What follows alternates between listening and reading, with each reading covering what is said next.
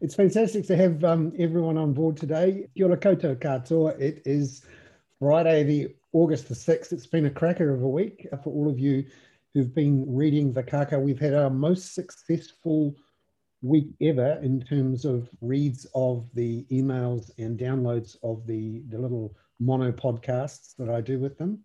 And last week, Hoon with Peter was very successful with over 400 downloads, which I'm Wow.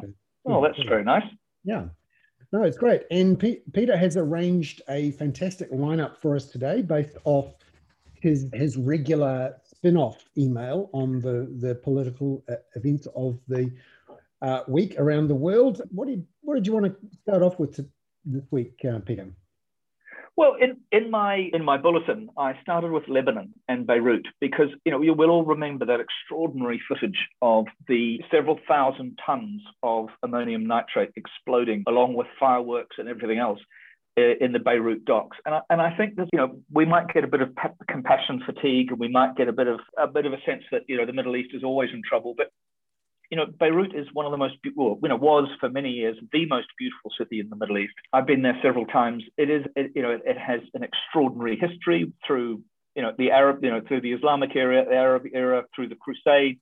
Everybody's marched through it and marched out the other side and left their historical and religious legacy behind. And what's happening there now is just incredibly sad. I mean, this is a place that used to be one of the great financial centers, one of the great communication centers of the Middle East. I mean, both under French rule and under independence. And of course, it went under a very dark couple of decades of Syrian control or Syrian influence. And now what you've got is this absolutely extraordinary stasis where Hariri, the president, has gone. He's the one, if you might remember, that Mohammed bin Salman effectively held hostage and forced to resign while in Saudi Arabia, which was a great story a couple of years ago. And you've just got this extraordinary sort of inability of the elaborate system of the ruling political class that is unable to get anywhere, because you've got this system where the Speaker of the House has to be one religion. The president has to be another religion. And it's very hard to bring in an effective kind of technocratic government to solve a problem as big as has been left with this explosion. And it just means that the place slides into corruption, slides into being essentially a failed state. And I in this piece, in the spin-off, I called out a couple of pieces by people who, and oddly, both my friends. So Mark Chulov who's the Middle East correspondent of The Guardian, who's there. And he said that, Lebanon just remains paralyzed and anguished. Nobody's been held accountable. People are having to, constant power cuts. Corruption has moved in. The politicians are okay. And, there was a hope. I don't know whether you remember that Emmanuel Macron went to Beirut after the explosion, essentially also not, France was the colonial power, but it was also a gesture of solidarity. And people hoped that there might be a kind of redemptive spirit, that there would be enough of a shake-up amongst the political class in Lebanon, but particularly in the city of Beirut, to really take this on and understand that the destruction of one of the great, or large-scale destruction of one of the great cities in civilization anywhere, was a time to sort of look for help, to redeem themselves from the disaster. But everybody is split between the Maronites, the Hezbollah runs most of much of Beirut and is heavily under Iranian influence, and then you've just got a sort of bunch of quite greedy, effectively warlords, or at least it may well descend into warlords, because when I was first a baby reporter, Bernard, the Lebanese civil war was in full flight. And, you had an urban, a sophisticated urban environment being completely destroyed for nearly 15 years by people fighting over apartment blocks and fighting over the streets of apartment blocks. And Lebanon recovered very successfully of this, particularly under a billionaire prime minister called Rafik al-Hariri, who had made his money as a builder and developer in Saudi Arabia. And he really gutted the center of Beirut and rebuilt it, sometimes in rather crass ways. But most of that rebuilding, the Corniche, the area around the port, has been, if not destroyed, then certainly seriously damaged by this explosion. So it's kind of depressing, because these are sophisticated urban people who deserve better than they're getting from their politicians. What it says, though, is that when you have a failed state, effectively, where you don't have much cohesion or resilience, and then you have a shock, in fact, a double shock because we're having COVID at exactly the same time, then that makes it so hard to deal with crisis. The stresses that you're already under seem to tear everything apart. That's right. All over again. And this goes to show you how much we take for granted, I suppose. Not so much in that we're not having accidental explosions, but when the pressure comes on, you've got some resilience in your fabric of your society, which can absorb a few things. There's maybe some resilience, yes. I think also this, when it's this betrayal. I actually hate that phrase, political class, but it sort of fits with this. It's a betrayal of the proposition between the politicians and the public. It's because the politicians are so sectarian that they're really only looking after their own small group of supporters. They have no nationally cohesive approach. And Rafik Hariri was able, with his billions, to suggest that everybody would certainly everybody at the political trough would have a slice of something, and that kept it quiet for a while. But these explosives, it was fertilizer, but one could argue that it was explosive. I mean, theoretically it was fertilizer, but as we all know, fertilizer can be a very powerful.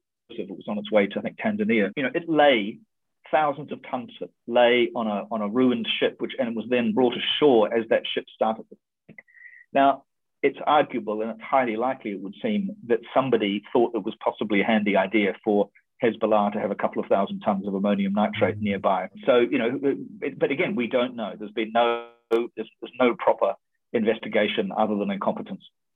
So what else? I actually did a very quiet sort of bulletin this week, Bernard, but the other thing I thought we might talk about before we also look at interest rates and the various things in New Zealand is climate change. I mean, we often talk about this. We have had a really remarkable couple of weeks of, the fires in the underground in Siberia that are releasing gigantic quantities of greenhouse gases. We had that story recently that the Brazilian rainforest, the Amazon, may be reversing from being a climate sink to a climate emitter. And then today is one of those stories that you just think, hang on a minute, which is the possibility that the Gulf Stream, which influences really everything from the southern Atlantic up towards the UK and around Europe, may be failing. And this has always been, it's been suggested that this has been possible in the same way, and it's probably related, of course, to the same way that the jet stream has been disrupted, or would appear to have been disrupted, by the melting of Arctic ice. And so you've got these extraordinarily dangerous volatilities coming in things that have been really part of the mechanism of the climate. And the Guardian reported a story today that the new research has found that the Gulf Stream is now, the currents in the Gulf Stream are their slowest for at least 1,600 years. Ooh. And that they may in fact shut down. Now, if you can imagine what that would do, let's think about the UK.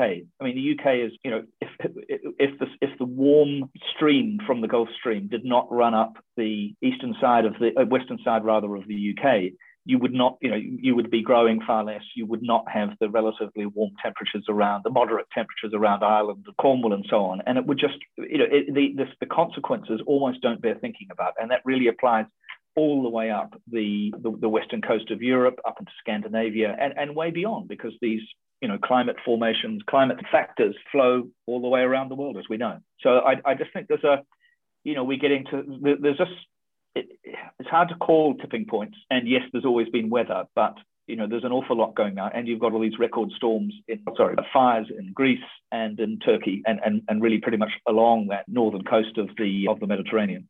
And we've just gotten news too that there's been a massive melting event on Greenland's ice sheet. Yep. Where, according to various reports, there was enough ice that melted in a single day last week to cover the whole of Florida in 2 inches of water. And 9.37 billion tons of ice melting in a day. It's interesting on the sort of political front around climate change. On Monday, we're going to get the latest report from the IPCC, the body of experts advising people just ahead of the Glasgow conference.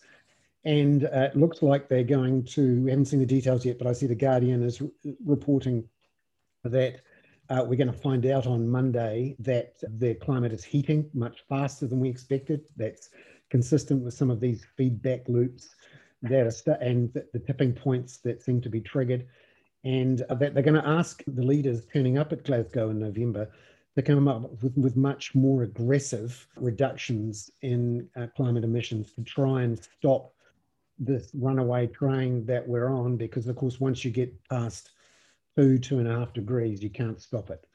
And and I just cannot see this, Bernard. I don't see. I think it's very interesting. There is a strange parallel between this and perhaps COVID denialism and COVID anti-vaxxing. There's also that terrible problem that politicians tend to handle, unexpected short-term crises reasonably well, but it's extremely hard to handle these long-term crises, except that it would appear to be becoming a very short-term crisis as well, with this, dramatic acceleration of the number of extreme climate events. But it's really quite hard to get that to filter through to the political environment. For example, here, the focus groups that are done by various groups with median voters, who seem to rule the country, show that everyone says, yep, climate change, it's a real thing, we care about it, we want something to be done. But then you pose the next 2 or 3 questions, such as, would you be okay with a couple of lanes of the Auckland Harbour Bridge being cordoned off for cyclists? Yeah. Or do you think we should spend $700 million on a second bridge for only cyclists? Or should we stop building new suburbs on the edge of town? And immediately people say, oh, no, not that. Not me. Yeah, well, I think we have to find a way, Bernard. Maybe you and I should do a particular podcast on climate and bring Dave Calloway, a friend of ours, in some way. Oh, yeah. If anybody wants to look at it, the Calloway Climate Report is quite good if you Google that. But I think one of the problems here, we don't look enough in New Zealand at mitigation as well. The debate is all about carbon reduction and so on, and that gets into this pointless kind of Ute debate. But we're also going to have to do mitigation and adaptation. That storm in Westport really emphasized that. And there's a piece in that one of the great climate writers at the moment is a guy called Bill McKibben from the New Yorker. And he has a piece out today. I mean, of course, it goes on for several thousand words, but it's really about 2 essential truths. One is that we already know how much the temperature is going to rise if we keep pumping greenhouses into the atmosphere. We know. It's very interesting that you should talk about the intergovernmental report, because often people say that journalists are just trying to scare us, but the Intergovernmental Panel on Climate Change really is something like 600 of the world's most important climate scientists working together in a collaborative fashion, trying to give us the best evidence they possibly can and the best forecasts they possibly can. And as Bill McKibben says in this, the doubling of the amount of greenhouse gas from the Industrial Revolution in the atmosphere would increase the Earth's temperature somewhere around 3 degrees. That's where we're on track to do right now. And the consequences of that, when we're supposed to be trying to keep it to 1.5, it shows you the scale of difficulty meeting that 1.5, but it also, should cause us some nervousness when you're getting 49 degrees in Canada and the highest temperatures in a bushfire ever recorded in Turkey. There's some serious stuff going on, and it's happening, right around the world. Yeah. Sorry. You go. No, the other point that Bill McKibben makes in this piece in the New Yorker is that we know that those 3 degrees are coming. We know how much gas is going to cause it, but we do not know just how much damage those 3 degrees would cause. We don't know exactly what's going to happen to these knock-on effects, as you say, these kind of pivotal tipping points, like the melting of some of the ice in Greenland, like this potential disruption to the Gulf Stream. And I think what's kind of interesting for this, and again, it goes to that, not to bring it all back to New Zealand, but there may be some extremely quick, it would appear, very, very significant climate changes in large areas of Europe in particular, it would seem. Yeah, and also there's some suggestion that the Amazon is now an effective carbon emitter as opposed to a sink, because so much forest is being cut down and because there's a feedback loop in there. Great question from Charles Hett from our watchers today, who asks, can we make people's views more collective on this? For example, could you get a lot more people to agree to the 2 lanes on the Harbour Bridge? What's interesting today, actually, without wanting to get too sort of short-term and political about it, it looks like the government is going to back down on its plan to build a second bridge, especially for cyclists. Michael Wood, the Transport Minister, announced it in a bit of a hurry, it has to be said, at the same time as announcing that he would be not going ahead with the big new Southern Motorway extension, Mill Road project. And the blowback from the Mike Hosking crew in Auckland was extreme. And this is the thing, to actually get over that, you need leadership from people that the largest part of the community find credible. The Prime Minister has talked a good game about it being a climate emergency, but hasn't actually taken the big political risks. And whenever there's been pushback, has edged back. And effectively, it's really hard for centrist politicians. For example, I was talking to a senior cabinet minister last week who acknowledged that the fastest way to deal with this is simply to reconfigure roads into cycling and pedestrian ways. And that trials had been done and they lasted about a week before there was a sort of outroar of outrage from commuters saying, how dare you take these roads off me? And it's going to be so hard politically. What do you think, Bernard, the role? I also wonder, what do you think the role of the media is in this? Because one of the things that I work at Stuff at the moment, as you know, as a consultant, and I am impressed that Stuff released a product that goes out with some of the newspapers called the Forever Project, which is an attempt to help people be less helpless, if you like, about climate change, to give them the good gem, to give them solutions-based approach as well. But what do we need to do to try to give people the best possible information, including the doubt? So, for example, I got my head bitten off in a job I used to have, where I said that we would not challenge the science of the IPCC on climate change because it was the most accurate information available. And I said we would be science-led. Now, as with COVID, you also need to say what the doubt is, or what the risks are, or what the modeling is. But you do not. How do we avoid the media just feeding conspiracy theories, or worse still, feeding ignorance and doubt? It's a tough one. And if you've got an answer, could you tell me, please? That's right. Yeah, and I think Stuff is doing a fantastic job of doing its best to explain the issues, to explore the pros and the cons of various different policies, and to try and push the debate forward, really get some flavour and depth. And I have to say, so is the other major news company, NZME. They've got some great reporters there doing some excellent work. I must say we see a lot less of it in the televisual media here. And, other than storms and crises. Yeah, and it would be great to somehow bring that to life. I'm not quite sure how you do that. I always think back to that great series in America, that reality TV series, Teen Mom, where single-handedly a TV series managed to bring the attention of the people who needed to know it, i.e. the teen moms, about the complications of interesting. It was, and I think there must be a way to sort of cut through the political noise and the culture wars and the tribal identifications to people who aren't necessarily so political, to get them to understand the potential risks. It's funny. I find this is going to sound very silly possibly, but I find Country Calendar quite a good antidote to this, because although occasionally there'll be the person farming 2 or 3 bananas in the Bay of Islands, and that becomes an entire story, but very, very often it's people with large-scale properties doing the right thing, doing regenerative farming, doing some astounding work with water runoff and so on. And I know that's not exactly quite the same issue with climate change, but it is about the environment. And this again is where I think we need to have a stream that is about adaptation as well as cutting emissions. The Economist has been very good on this, as you would expect for an organization that is driving capitalism. But capitalism is currently what's feeding us, so we can attack on me for being a neoliberal, if you like. That's all right. Speaking of territories for debate and the Overton window of what it is we can credibly talk about if we think we want to get elected in America, that space for public debate around things like climate change and race, and there's not to mention guns, is incredibly poisoned at the moment. And you were pointing to an excellent Jane Meyer piece that's in the New Yorker around political funding of political parties. Well, there's a couple of things really in that, Bernard, and it is about the end of bipartisanism and so on. And as so often, what happens in the States can happen to us. I mean, I think you see this too.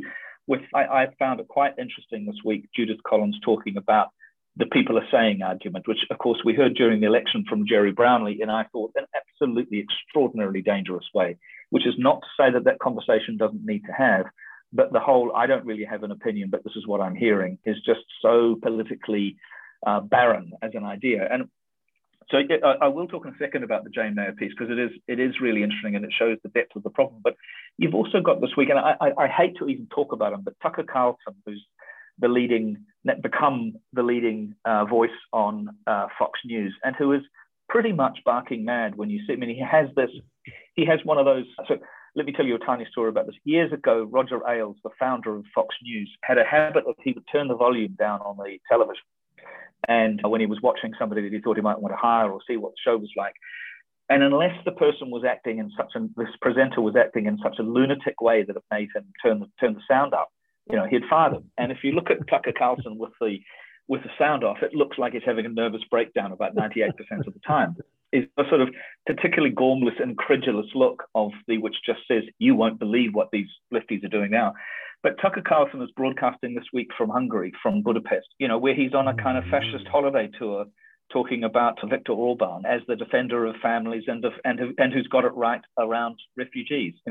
It might actually be more convenient if Tucker Carlson went to Germany and saw that 1 million refugees from Syria have been fully absorbed, are now part of the German economy, offsetting the aging population and so on. But no, he won't be doing that. He'll be going to a nasty bugger like Viktor Orban.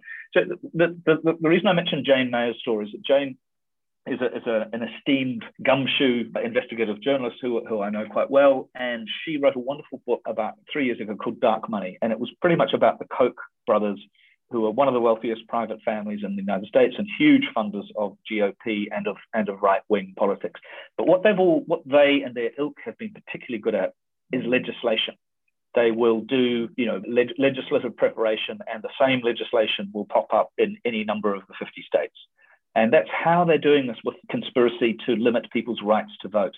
They present it as protecting the right to vote or protecting it from fraud. And we know that there is next to no evidence of any significant fraud. We know, because Trump fired him, that the guy in charge of the electoral process, certified that there was no fraud, no significant fraud. But what they're doing is this is deeply undermining of the sort of basic roots of democracy. And what I think we sometimes forget is that it's about the demography of the United States.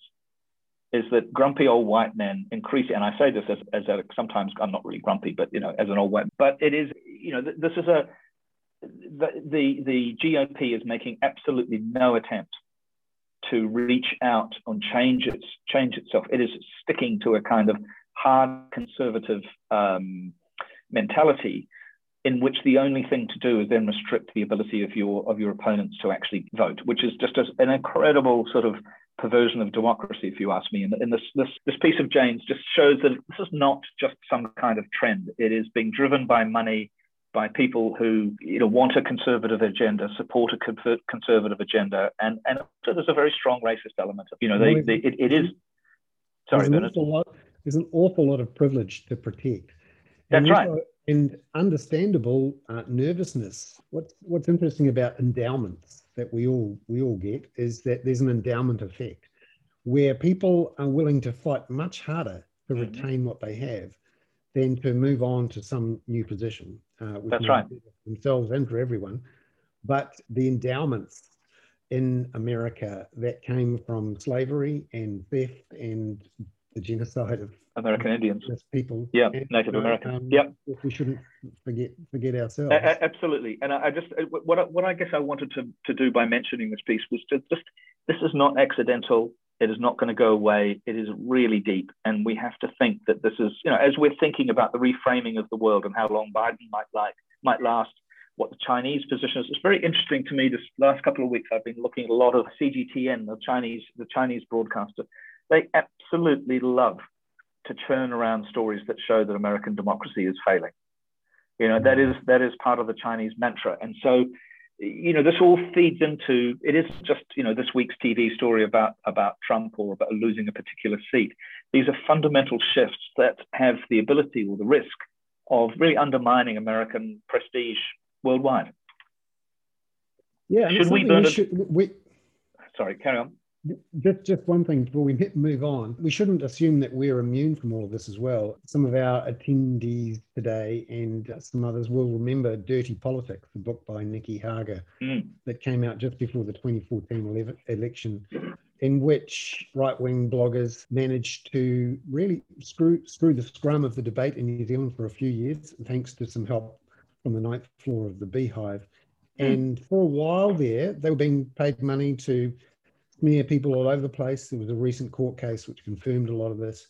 And Nikki Hager's book, which I'd recommend to everyone as a good read, and quite a prescient read actually, really details how the playbook was written in America. Yeah. And those on the extreme right, and there might be one or two on the extreme left, have chosen to, use that playbook and see what they can do here.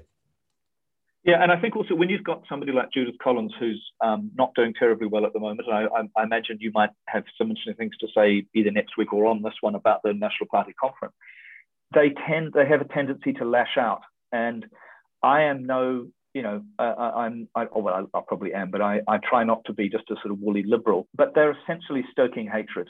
Now, let me say at the outset, I'm also really worried about the New Zealand hate speech legislation. I think it's crazy to have hate speech legislation before you have effective protection of free speech or protection of media rights, especially given New Zealand defamation laws. So I'm not a huge fan at the moment of the New Zealand hate speech laws, but these people are kind of embattled, and they will appeal to an embattled audience, and there will be, as we saw a little bit with those farmers' protests, there are people who like this message.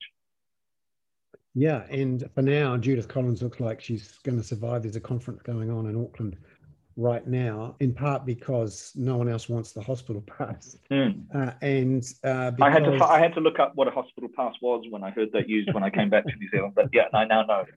Yeah, no, so she's safe for now, but as she swings on and digs her fingernails in, she is increasingly trying to shore up her support on the right and to compete for voters that could normally be voting national, but are now defecting to ACT. But it doesn't cover up the problem that the government's support is dropping as well. And we've had a winter of discontent with the poll support for Labour dropping from about 50 to about 40. And I think there's movement there, but for the government, they can be content for now. I think so, Bernard, it seems to me, we've talked again about this before, and we certainly talked about this one-to-one, but there's a bit of a crisis of competence in the government as well, or the confidence and their ability, maybe even just Jacinda Ardern's personal extraordinary ability to go over the heads of the media and straight to the public. I mean, Joe Moyer on the Newsroom wrote two excellent pieces this week, I thought. One about Chris Farfoy apparently wanting to have left Parliament and just feeling as though he's got too much and isn't coping. And then the other one is a very interesting interview with that guy, Andrew Little, the health minister, who's kind of realised, not any surprise, of course, but it's he talked the realisation when you pull levers at the top of government, nothing necessarily happens in the DHBs. And it is that sense of Labour Party people with a kind of faith in their own ability to get government moving because they're their kind of people. When push comes to shove, it's just as difficult to do it for them as it is for anybody else. I think it's a really interesting moment for the government. Yeah, I mean, the rubber has to hit the road now. There's no excuses. They've got a majority. And what they're coming up against is an entrenched governmental system. Really, it's a cultural DNA in government departments, to not spend money and to have a sinking lid constantly over their heads. So they're always reluctant to expand their staff numbers because as soon as there's a change of government, they have to cut them. And also, 20 years, almost 30 years now of continual cutbacks and sinking lids has meant that a lot of the talented and more imaginative and more hard-driving people, I suppose you'd call it, who are used to making things happen and being expensive and being, they have left. They've gone to the private sector or they've gone overseas. And so I talk to quite a few people in the public sector around Wellington who tell me after too many coffees or that third glass of wine that actually the fundamental culture in Wellington is conservative. I don't step out of line, don't do something risky that would embarrass your minister. If that happens, you're not going to get the promotion, and you'll be next to go when the lid sinks again. And Bernard, tell me how this is playing out on a really important area that you've dealt with this week in your spin-off podcast about immigration. I mean, a friend of ours, Dileepa Fonseca, has done some exceptional reporting on this over the last 18 months. I remember we talked about this when I first came back to New Zealand last year. The number of people, for example, on building sites that were clearly, short-term immigrant visas. The number of people who've helped us keep this economy going for the last 18 months and are being treated given pretty a raw deal, I think. Awfully. How does that all play out in government policy? Yeah, for the last 2.5 years, and for a good 18 months of that, I was working directly with Dileepa, essentially as his editor and chief reporter. We did a lot of digging around on what was going wrong within Immigration New Zealand, the problems inside the then Labour New Zealand First government around what they wanted to do with migration, the pressures the government was under from the business sector to open up the taps. And what eventually happened was that the government's reluctance to have a proper debate, have a proper look at what our migration settings were, led it to essentially drift and to allow the numbers coming in to significantly increase. In the short term, it's great for the government's own finances because all of those extra temporary workers are paying income tax and spending money, and that flows into GST. But of course, the indirect effect is the intense pressure on our infrastructure, our hospitals, our roads, our schools, all of those things. But now, Bernard, we've got 4.5%, under 4.5% unemployment. We presumably, I know there are racial differences in those employment figures as well. And I've always wondered, is it about satisfying domestic interests that we don't want to make not just a gesture, but actually give these people who've been here on short-term visas or relatively short-term visas some pathway to citizenship, including their kids? Yeah, there is this ambiguity and a lack of confidence in the government's own mind about what it wants. Does it want to restrict migration settings to avoid having to spend all this money on infrastructure and to take some of the downward pressure off wages at the low end? Or does it want to expand the economy and keep businesses happy and retain the confidence of the business sector by allowing lots of workers to come in, both skilled and less skilled? And it doesn't quite know what to do, and it doesn't have a long-term vision about what it wants. There isn't an economic, not necessarily but there isn't an economic policy to cover this area. There's a kind of stability policy, and there's obviously they're getting sidetracked constantly by the housing problems. But this area of opting for growth or stasis is not clear to me. Yeah, I think the basic problem here is that the government itself, and in fact most voters, haven't worked out that if you want a big New Zealand with a lot of diversity and people coming in from all sorts of places and the ability to quickly hire labour and get things moving, you also need to spend a lot of money on infrastructure to make sure that that's sustainable in the long run.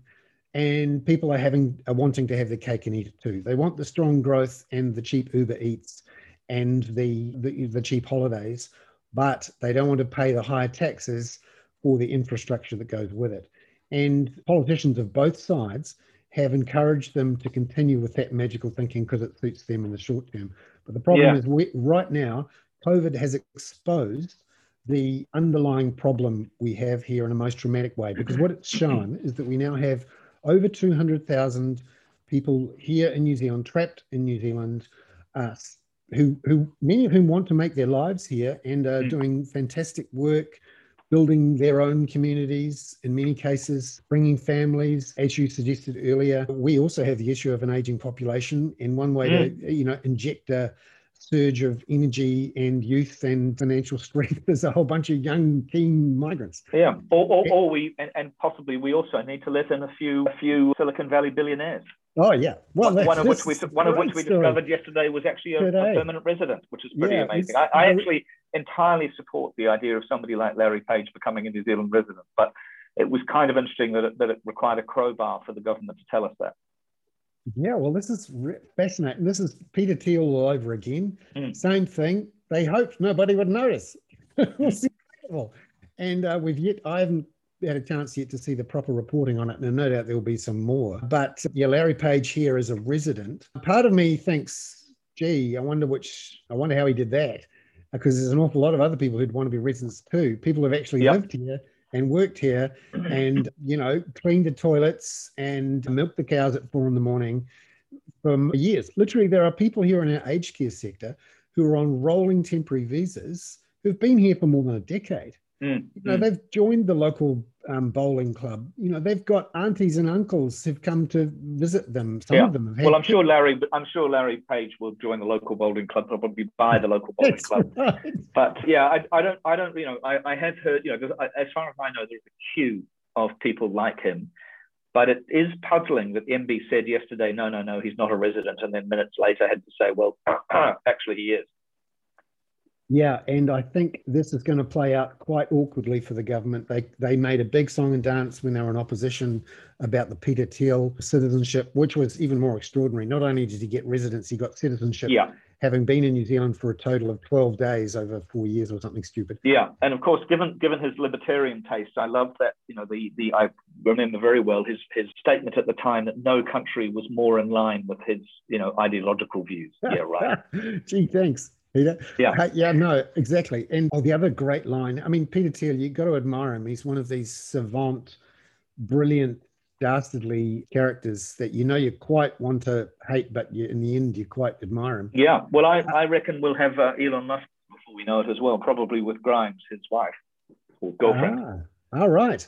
Yeah. But anyway, I don't want to break any news here because I don't know, but that would be my next speculation. And of course, we've got Gabe Newell, the American electronic games billionaire, is here and has been here most of the year. Has 2 of the biggest super yachts in Auckland at the moment, and apparently has been a big helper to Team New Zealand. So, they're not always the obvious ones. Yeah, well, I can show you. I can take you down and show you his 2 yachts in Auckland. One is he has a super yacht that gets looked after by another super yacht. Yeah, no, I mean, this is I think this has more to play out, this story. Apart from anything else, we should try and keep him here. We should padlock him to the gates of his mansion in Herne Bay, I suspect it probably is. and make him pay tax on all those Google earnings. Yeah. So Bernard, have you got a skateboarding dog story? We want to talk about this boy who's yes. Well, boy who's the cryptocurrency boy. Yes. But before we jump into our end of session fun story or quirky story, thank you to Elaine Diet, who's on the panel, who makes the point, a very good one actually, that one of the reasons we're really struggling to make up our minds on migration is that we've forgotten how to do big long-term infrastructure, to plan for it, to pay for it, and to make it part of the national plan. And that's because the Ministry of Works used to be called Uncle Mo, became very unpopular, of course, during the late Muldoon years because it raced around the country appropriating things to build dams and various other things, and it was one of the first on the chopping block when the Roger Gnomes took over. And it's one of the problems. We actually don't have the resources in government to do this infrastructure work. And that is a great piece great point from Elaine. Now, the skateboarding dog story. I wanted to point, and I will put a link in here. In fact, I won't distract you all with the actual link in the chat, but that's a very good idea, putting those in there. Yeah, thanks, Bill. Yeah, no, that's good. Not a big story at all. In fact, it's a small story, but one of those sign of the times stories, not only because of the information involved, but because of the way it went out there. There's an article that I'll put up into the chat page in a minute from Forbes. Now, Forbes is a great name in business publishing, but has built a website based on all sorts of contributors who aren't being paid, effectively using the Forbes name to promote each other and themselves. And I'm afraid it's total crap now, Bernard. Yes. And when you look at this story, it's about a 16-year-old entrepreneur. He calls himself an entrepreneur who's inventing a new cryptocurrency called let me get this name right, called it's called the YCO. That's right. It's a new cryptocurrency, the Y coin. Of course, it's called the Y coin. And he is 16, an entrepreneur, he says, who lives in London in Belgrave Street. Turns out, of course, he's part of the Saudi construction family, which is worth billions. And the most beautiful picture that adorns this story, promoting Youssef El Ezovim. Very effete as a 16-year-old. Yeah. Yeah, staring disdainfully down the barrel of the camera in the seat of his private jet while flying over somewhere. And it just reeks of the sign of the times. Crypto, of course, is full of rat bags and dodginess and the occasional piece of brilliance, and is effectively meeting the needs of those people who've stopped believing in fiat currencies, sometimes for good reasons, and for a good task of trying to find a much cheaper and more efficient and fairer and less painful way of shifting money around the world, which is crypto and Bitcoin in particular. And he is up there doing it. Now, of course, independently wealthy, it just reeks of everything that's wrong about the world right now. Huge amounts of money printed by central banks to give to people who are already rich, to then stash away or to give to their sons and daughters to go and play with it and to try and convince the rest of us that they're doing the good thing by the rest. There's a very socialist tone coming out in this, Bernard, sometimes. I'm a bit worried about this. Marxist, actually. Yeah. Socialist stuff. No wonder people think there's a liberal media conspiracy here. Thank God I'm here to offset it. Yeah. No, it's a. Have a look at it. It's a sort of a fun story. Of course, it's not going to go anywhere, but it's just a sign of the time story that I thought was one thing I've been thinking about lately, Bernard, actually, and again, we could do something on the podcast. So I am a Bitcoin and a currency skeptic because I think they're mostly scams, even though one would rather be in and out and make a shitload of money on it as you go through. But I think it's also really important that we remember that blockchain is a potentially wonderful technology. And I think the media could do a lot more in explaining the difference between the two and the places where blockchain is going to, I remember years ago meeting a Peruvian economist who was using blockchain to do land titles amongst poor farmers in Peru. And, they had spent decades having their land stolen from them by bigger landowners and so on, and they would bribe the local land person and they would, their documents would be forged. And with things like blockchain, it makes your entitlement or your ownership of something much, much, much harder to fudge. And so I think at some time we should talk about the benefits of blockchain, possibly with somebody a bit smarter than me to do it. Yeah, no, I think you're right. There's something in blockchain, but cryptocurrency is a preserve for money launderers, drug dealers, and scam artists. Although, unfortunately, is the Kaka going to take Bitcoin as payment for your subscription? I love the good old New Zealand dollar. Thank you very much. Yeah. I think we should get you taking some Dogecoin or something. Doge, that's right. Yeah, I'm a big skeptic too, and I think it's a matter of time before the world's regulators force the banks to disconnect everyone from these horrible exchanges. You only need to look at what's happening in China, where the government understands the threat and doesn't look around. Those people are in prison. Their racks of servers have been thrown into the river. And a lot of those people who've been dealing with these exchanges in China and other places are finding their connections to the actual banking system being shut off. Bernard, somebody's just asked you a question actually about because funnily enough, one of my colleagues at the office said, I see Bernard's going to start charging for the Kaka.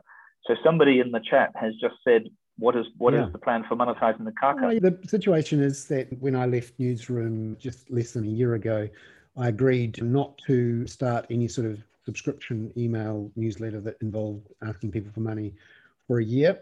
And that's what I'm going to do. So September the 20th is the beginning of the day, the beginning of of me turning the paywall on, if you like, for Substack. Substack is makes it very easy to charge for an email newsletter. And what I'm planning to do is make the Dawn choruses, especially for paying subscribers, and then have a once a week email and newsletter that actually connects to this weekly summary of the week's events for those people who would like to get a taste but aren't quite willing to fork over their very precious New Zealand dollars. And we think all the good bits are in here anyway, right? Yeah, that's right. You're getting the cream of the crop on the Friday afternoon.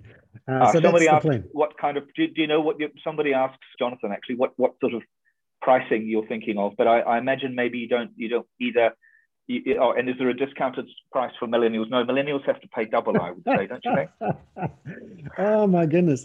Yes, there's one or two boomer adjacent property owners. No, I'm going to be very fair and charge the same price to everyone. My current plan at this point is for a price of $19 per month, or a once-off $190 per year per subscription. And interesting. Everything you do, everything I get.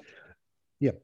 I'm a big fan, Bernard, of Preet Bharara, the podcaster in the United States, who's the former Attorney General for the Southern District of New York. I admit I only listen to the free version of this podcast, but one of the things that he does that may be worth thinking about is that he gives discounts to people with a .edu email address.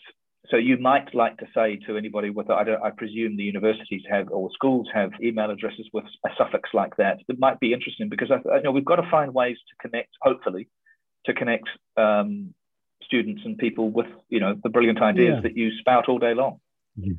Thanks, Peter. I think there might be some ways with the Substack machine in which you can give tokens and coupons, which allow us to do that. So I will look into that, and I'm looking forward to people's suggestions on things like that. That's really good. Should we invite anybody else now too, Bernard, for any things before we log off? Yeah, just a final round. Any particular pressing questions that people have on our group there of nearly 30? I really appreciate you calling in. But for those who couldn't make it, or your friends and family, this is being recorded and I'll be putting it up as a podcast and a thing later on. What do you think interest rates will look like in 30 years, asks Jonathan. Well, one way in which you can get some sort of wisdom of the crowds on that, what the world currently thinks, is to look at the US 30-year government bond yield, which it is possible to check in all sorts of lovely websites. And from memory, off the top of my 1.25%. It's up. So it's 18.63 is the yield. Yep. So I'm just having a quick look here at market bonds. Here we go. 30-year, 2.38% coupon, which is the forecast of the, and Bernard is going to remind me, when bond prices go up, the yield goes down, correct? Yes. So that the forecast interest rate in the United States in 30 years is currently priced at 2.38%. That's right. So that's what the world's most, in theory, incredibly well-connected, well-researched and active investors are saying. If you believe that markets can give you useful information about the future and that the wisdom of the crowd sometimes is better than something else, then that's what you would say, that in the next 30 years, the average US short-term interest rate will be around about 2.3%. That gives you an idea of where it is. However, if you are really thinking hard about it, then what you look for is the real interest rate. So what are you getting after inflation has done its dirty work? And what that says is that investors are either so scared of the future or have so much money that there's sort of no point in trying to invest it because they can't find anything to invest it in, that they're quite willing to give that money to the US government for 30 years, not have access to it for 30 years. And because they believe that even if they get it back with a negative real return, i.e. they're going to get it back and it's going to be worth less to them in 30 years' time than it is today, even then, that's where they think they're best off with their money. I think that says partly that the world's wealth is unevenly distributed into the hands of too few people who are too old. Marxism. Yeah, no, it's true. Who have so much money they don't know how to invest or spend it. Secondly, when you're really rich, and we know this, Peter, when you're really rich, your first priority is to preserve the wealth rather than to grow it even more. And so what we've ended up with is a world system where our money supply is growing because the central banks are printing money, but it's just being stashed away in ever increasing vaults and not actually doing much. Bernard, Kath amongst our partners, though, says that surely there'll be alternatives by then, and there are already alternatives to interest rates. I wondered about saying that myself as an answer to the 30-year interest rate question, but the fact remains 30 years is actually not that long. It's a generation, and the US bond market has survived some pretty big shocks in the last 30 years or the last 110 years or the last 130 years, and will continue to do so. So, there may be some other interesting markets develop, and maybe it'll all be Bitcoin, but I don't think it will. But I just think that sometimes we anticipate bigger changes than actually occur over that kind of time frame, which is actually an inversion of a Bill Gates saying, which is that we expect change to come much faster and then don't realize how big the change is over time. So I'm actually saying in this case the change may be quite small. Yeah, no, the frog boils slowly, but in the government bond market, it just keeps boiling and keeps living. So it's a good question though, and essentially the one thing I wanted to sort of get across from this week's action, and there's a big long piece that I've done on Thursday about the future of interest rates and what's happening with the Reserve Bank here. I point out that there has been close to $30 trillion worth of money printed over the last 13 years, but the pace of circulation of that money has halved during that time as more and more of the money is stashed. It's just sucked away. Yeah. And I think that's one of the issues. We have, ironically, a savings surplus and an investment drought. Interesting. Bernard, shall we close off now? Sorry, yes. I didn't mean to bring you to an early close, as it were. No. I really appreciate it. It's been a fun chat, Peter, and looking forward to the day where we can do it in person and clink the glasses and say thank you very much to all of our supporters and readers at the Kaka. It's been fantastic to have you all in today, and look forward to doing it again next Friday at 4:30. Thank you very much. Thanks very much. Kia ora, Peter. See you, Ben. Cheers.